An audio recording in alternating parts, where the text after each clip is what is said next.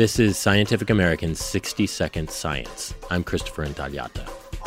One of the consequences of a warming world is that high mountain habitats, which used to be too chilly for trees, are heating up. There is now sort of newly available real estate for trees above what we call tree line.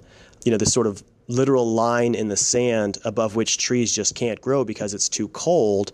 But now it's not. Brian Smithers is an ecologist at UC Davis, and he compares this slow-moving migration to land grabs back in pioneer times. You know, they fired the guns and all the settlers just made a mad dash to claim their stake. It's that, but, you know, if everybody were crawling on their bellies or something like that instead. Smithers is studying this upslope race among bristlecone pines. These trees can live for more than 5,000 years, making them the oldest individual organisms on Earth. Many of them eke out a living in dry, rocky soils on wind-blown ridgelines around 11,000 feet in eastern California and Nevada. They look like the worst bonsai tree imaginable. I mean, they just look gnarled and twisted. Something that looks like it's taken a beating for 5,000 years and still living. So as tree line rises, these giant bonsais are following. But Smithers says the ancient trees now have a competitor, a species called limber pine. The limbers are passing the bristlecones at tree line, sprouting seedlings in that fresh real estate upslope more quickly.